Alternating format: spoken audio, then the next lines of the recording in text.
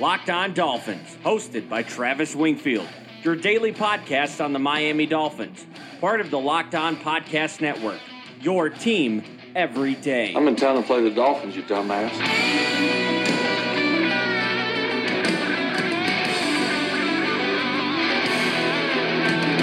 What's up, Dolphin fans, and welcome into the Tuesday, February the 26th edition of the Locked On Dolphins podcast. I am your host, Travis Wingfield, and as always, I am here to bring you your daily dose of Miami Dolphins football. And on today's show, we're going to explore Miami's many draft day options: trade up, trade down, stay put.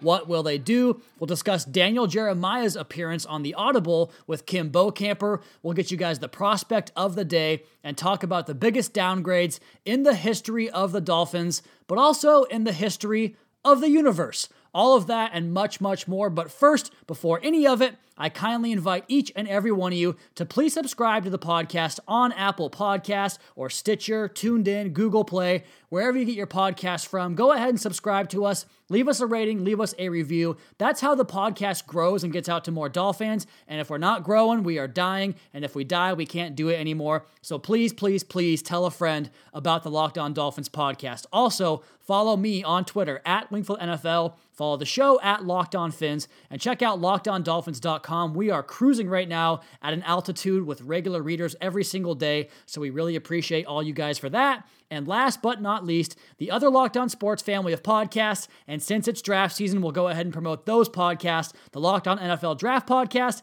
and the Draft Dudes Podcast, both part of the Locked On Podcast Network. And you guys, remember me bitching about the weather all last week and how I was snowed in for a couple of days?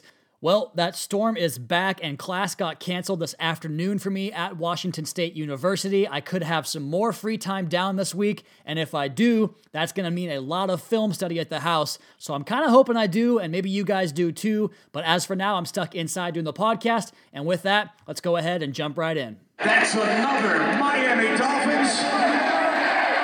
So the first time I listened to this Audible podcast with Kim Bokamper, I think it's an association with the Miami Dolphins. I'm not entirely sure, but this was the first time that I had listened to it, and it'll probably be the last unless they get more guests on, because it's really strange to me the disconnect that the media within the Dolphins, or the national media for that matter too, has with what this team might be doing going forward. As I've presented to you guys the amount of defensive back usage or the needs for specific situations or positions on the field. For instance, like a pass rusher, the Patriots and that defense that Brian Flores is going to bring to Miami does not rely on the big-time one-on-one edge rusher that can win time and time again. Yeah, they'll draft a guy and try to get one that can fit that mold if they can, but they're not going to place a high priority on it. And in the show, Kim Bokamper was talking about how a defensive edge is the number 2 need behind a quarterback, and I just don't agree with that because of the defensive scheme. Nonetheless, they did have Daniel Jeremiah on the show, who has very deservedly been promoted to the top draft analyst at NFL Network because of the departure of Mike Mayock taking the job with the Oakland Raiders. And Jeremiah did the Audible with Bokamper, and he made a few comments that I thought were worth touching on here on the Locked On Dolphins podcast, part of the Locked On Podcast Network. And Jeremiah made 3 comments that I thought were interesting, but also a little more encouraging from a national guy than what we've come accustomed to being Dolphins fans to continuously get shit on by all the national media. And up first, he talked about the building blocks on the team. Bokamper talked about Xavier Howard being a Pro Bowler and how Laramie Tunsil probably should have been one. And Jeremiah agreed vehemently with that statement, saying that Tunsil was his number 1 player on the board back in that 2016 draft class. He also said that Xavier Howard, for him, had the highest ceiling of any cornerback in that 2016 draft class, which is pretty impressive when you consider Jalen Ramsey was in that draft class, and that's working out for the Dolphins now. And lastly, a note on Minkah Fitzpatrick, and this is kind of more general than just Minkah, but he tied it back into Fitzpatrick, in that any good defense you see in the National Football League is always going to be fast. And this is kind of something he's been harping on and I've been harping on, and I think the league has shown a propensity to go in this direction. You got to be fast on defense to deal with all these cheetah-type offenses we have in the NFL, and Minkah ran a sub-4 540. He talked about the fact that he's fast, he's competitive, and versatile, and he said you get those 3 things in a combination, it's going to be tough for that player to not find a way to work out and be a good part of your football team. And I guess to add a fourth point to this 3-point stance I want to take here on this Daniel Jeremiah interview on the Audible with Kim Bokamper was discussing the difference between Flores having a scouting background and then becoming a coach later on, because a lot of times coaches' influences in the draft room is going to be towards a guy who is already signed, sealed, and delivered and developed fully to his full potential, like a blue blood program player, like a Minkah Fitzpatrick, like a Jerome Baker, Raekwon McMillan, the Alabamas, Ohio States, the big-time programs that develop guys with elite-level coaching at those schools, and coaches will push for those guys because their entire moniker or idea or plan or strategy is to get through the next year. They want to survive and get to the next season and keep their job, whereas guys that have the scouting backgrounds might be more adverse to going with a player that has more potential but hasn't fully realized that yet. So I think there's a good marriage there between Chris Grier and Brian Flores that has more of the long-term vision approach opposed to Mike Tannenbaum and filling holes and drafting guys that can play right away. So I like that line of thinking. The second point was the idea between dropping a quarterback onto the roster after you've built it up or starting first with the quarterback, as Bokamper continued to say that without a top 10 quarterback, you're SOL in this league. And frankly, he's right in saying that. I know a lot of people on Twitter have contended that you can't just put a quarterback on this team and make them good, and that might be the case. You might not be a great team yet, but there is no quicker path to improvement than improving the quarterback situation on your team. He talked about how the Seahawks kind of went the reverse way with Russell Wilson in building up that defense with Cam Chancellor, Richard Sherman, Bobby Wagner, all the usual names we know about. And then you put Russell Wilson in there, and that's a good idea in theory. But again, it all comes back to me. If you can identify the quarterback and you can get him, you should do it, and don't worry about the timing of the situation, because the quarterback should always be number one. And that was the second point. And the number 3 point kind of piggybacks off that. And he was talking about how a quarterback that you have on the roster, like a Baker Mayfield, like a Russell Wilson, is going to elevate those building blocks and make them more well-known. And I reference it to Queen, the rock band, the classical rock band, the legendary rock band with a legendary frontman, because the guitarist, Brian May,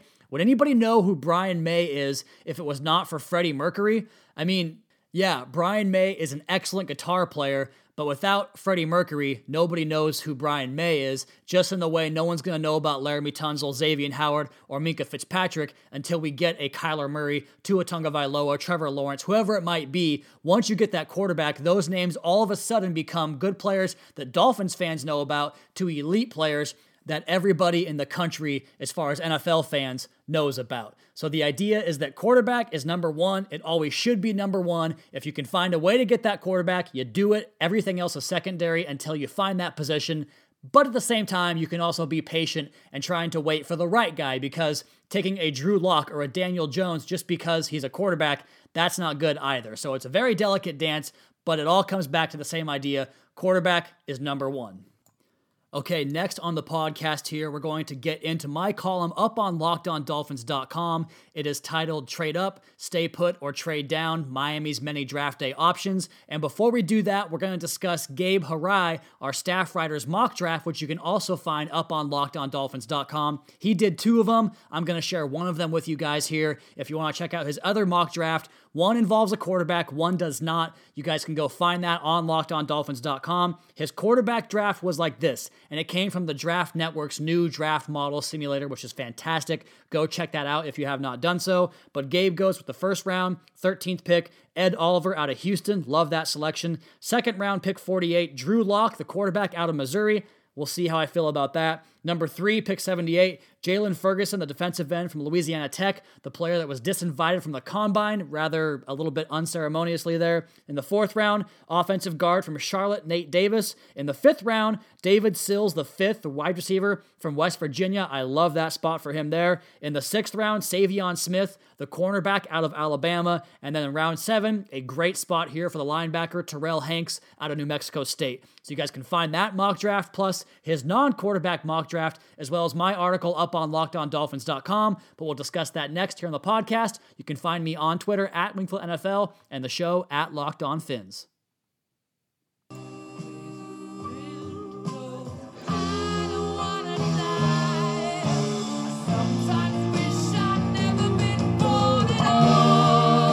I I told you guys the Queen stuff was not going to stop anytime soon as I continue to make references towards Freddie Mercury and towards Queen. I'm going to play these beautiful songs on the podcast as much as I possibly can because, frankly, I am obsessed with Queen right now.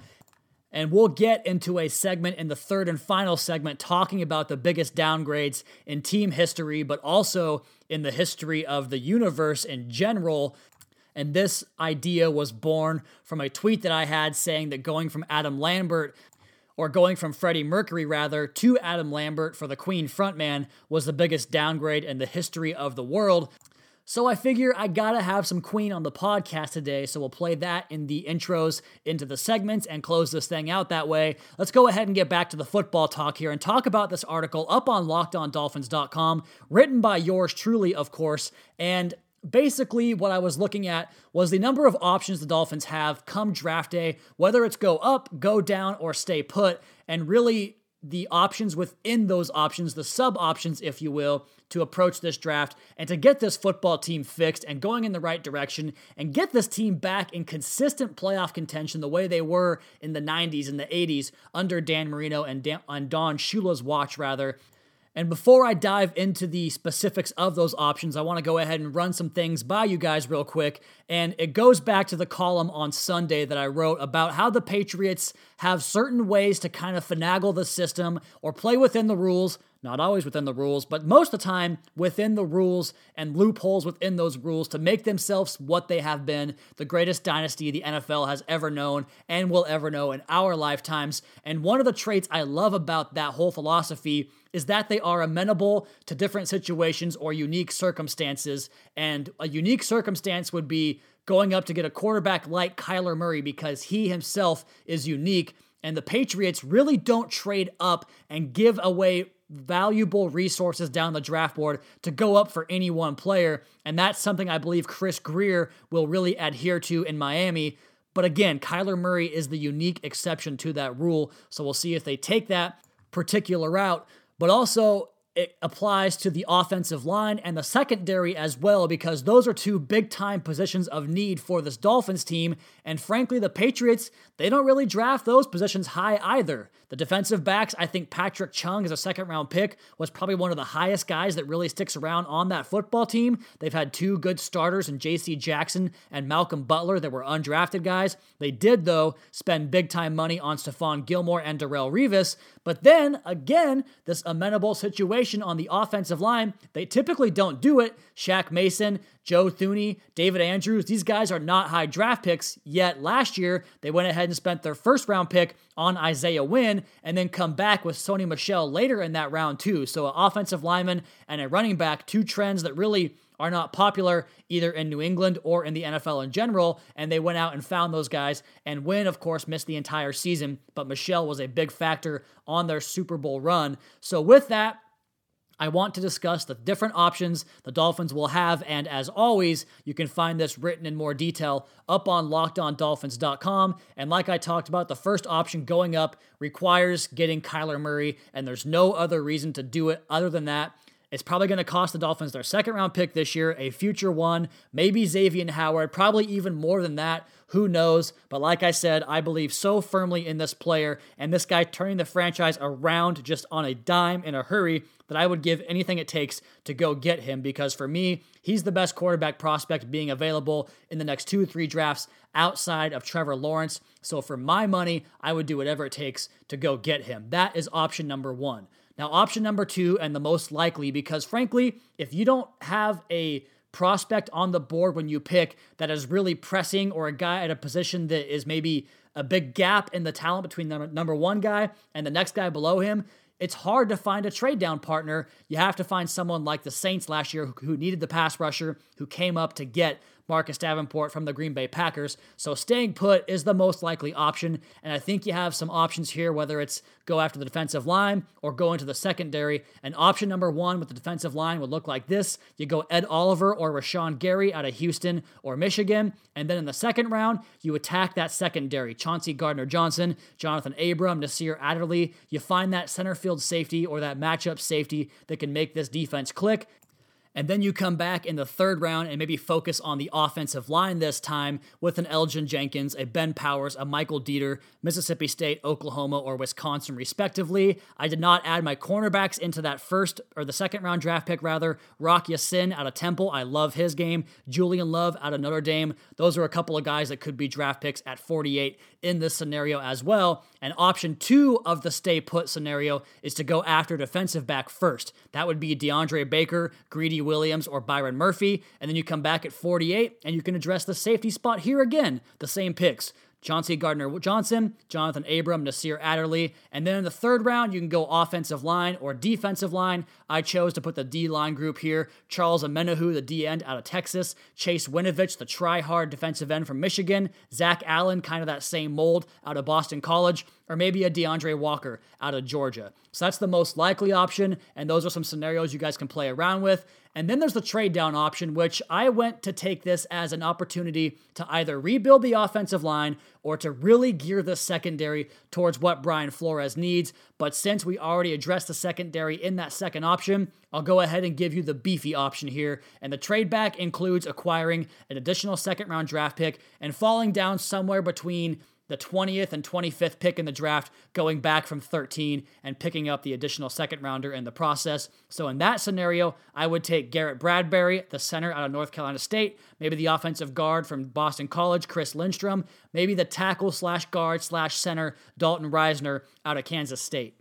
And now that I've rebuilt one of those positions on the offensive line with a surefire starter, I'm going to get back to what I've been obviously pushing the entire time and insert that group of safeties and cornerbacks right into the 48th pick. You guys know who they are: Gardner-Johnson, Abram, and Adderley. And then you go back to the second round draft pick that was acquired via the trade down. And I'm going to look back to the offensive line here again and really rebuild this thing with another center, possibly Eric McCoy out of Texas A&M, Elgin Jenkins out of Mississippi State, the guard from Wisconsin, Michael Dieter. So really getting this offensive line beefed up. If the Dolphins want to trade back and find 2 starters on the offensive line like the Colts did, I think they'll have the option to do that in this draft if they can execute that trade down. And then you go back to the third round, and maybe we go back to the interior defensive line here with defensive linemen like L.J. Collier out of TCU, Dalen Mack out of Texas A&M, Kalen Sanders out of Western Illinois. The options are endless. And the Dolphins can really set things on the right foot if they get this thing right. Again, if you guys want to read more about this, up on LockedOnDolphins.com, it is titled Trade Up, Stay Put, or Trade Down. And next on the podcast here, we're going to have the prospect of the day and your guys' responses to the biggest downgrades in team history and also the history of the world. We'll get to that next here on the Locked On Dolphins podcast at Wingfield NFL at Locked On Fins. Mamma mia, let me go. Beelzebub has a devil put aside for me. Prospect of the day time here on the third segment of the Locked On Dolphins podcast, part of the Locked On Podcast Network.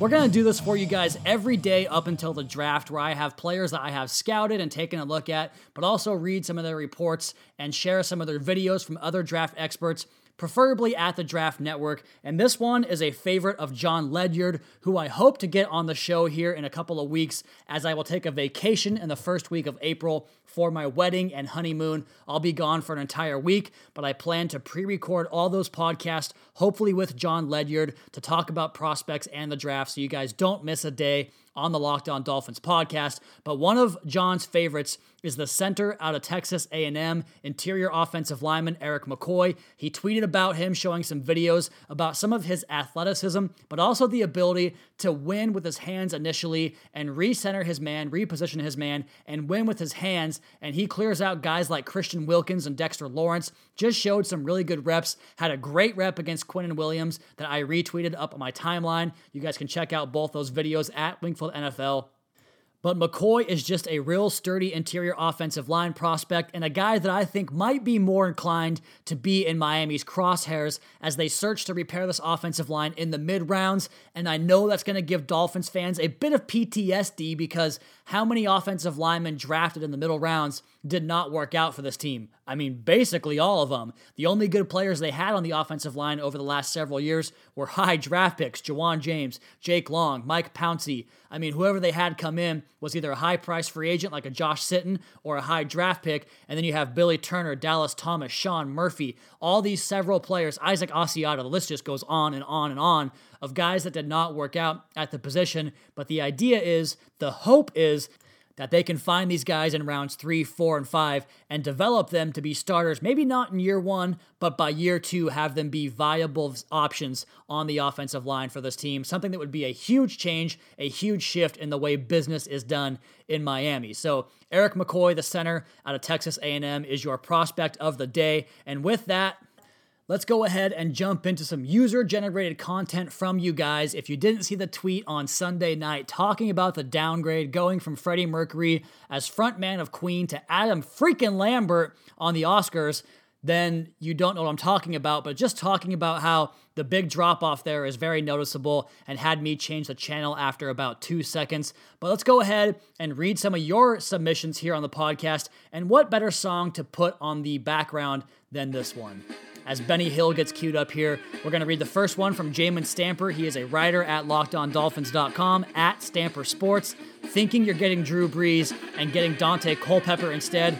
My God, that was rough because that year had so much expectations. Year number 2 of Nick Saban, that defense playing well in 05, and then the idea that the quarterback was going to be here. Marino's replacement that never really happened the previous 5 years. They get Culpepper. Excitement is high.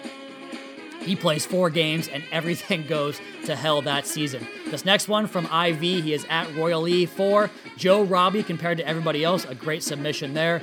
Noah, at Noah's a Dork, Orlando Apollo's Fanatic, change that name. Nick Saban to Cam Cameron, of course, that's a huge downgrade in its own right. The 07 season was as tough as it gets for a Dolphins fan. Josh Houts, at Houts, we all know who he is. Check him out on Twitter if you do not already.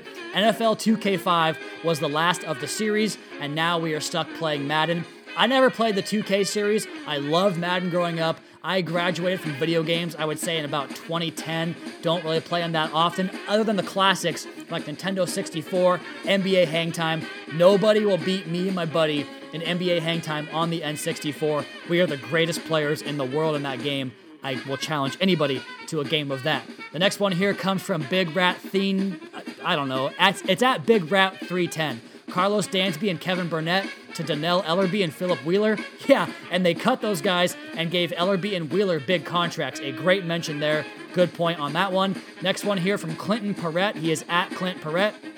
Marino to Fiedler is a no-brainer, but the George Lucas Star Wars to the Disney Lucasfilm Star Wars, specifically Rian Johnson's The Last Jedi, that was not my Luke Skywalker. An excellent point and a fantastic pop culture reference there, Clinton. Well done. Morgan Lewis at Mo_Lou20. Whoever the hell came after Patrick Surtain and Sam Madison, yes, that was like the golden era of my Dolphins fandom, was those guys and that defense with JT and Zach Thomas. 100% agree. This next one from Stu Rim at Stu_Rim is more recent and more relevant. Laramie Tunzel to Sam Young. Yeah, absolutely. Single-handedly cost the Dolphins the game in Cincinnati this year. 100% agree there. This next one comes from Finsanity. He's at FinsFan3212. Optimus Prime to Rodimus Prime. I don't know what that means, so I'll move on. Next one from Alex Costa at A_Costa24. The old to current Fins logo. I disagree. I like the new logo better because he's not wearing his short bus helmet. Like, why did he have to wear a helmet? What was he going to do that he had to wear a helmet? I thought it looked awfully cartoonish. I actually like the new updated logo better than the previous one. Next one here comes from Derek Pender. He is at Pender_Derek. Like Britney Spears, going from Justin Timberlake to that backup dancer guy. Her quote-unquote franchise might have fallen harder than the Dolphins after Marino. Fantastic point there. Some early 2000s, late 90s pop music references on that one. Phil Unwin at Funwin. What's up, man? It's been a long time since I talked to you. Sean Connery to George Lazenby as James Bond. That's a little bit older than I'm really familiar with, but I take your word for it, Phil. Jose Alberto Lopez at J. Lopez Zuelo. Val Kilmer to George Clooney for Batman. I think a lot of folks would agree with that one. Eric Taylor at Taylor Fins. Barack Obama to Donald Trump. I have a political view. It's not a strong one, but I'm going to save it for the podcast because I don't want to give people the wrong idea, but I think a lot of folks would agree with you on that one, Eric. And And then lastly, Neil Bear at Lick'emStick'em99. It's going to have to be Blues Clues for me, Travis. I mean, going from Steve to that loser Cream Puff Joe is like going from Peyton Manning to Brock the Small Cock Osweiler. Ellipsis.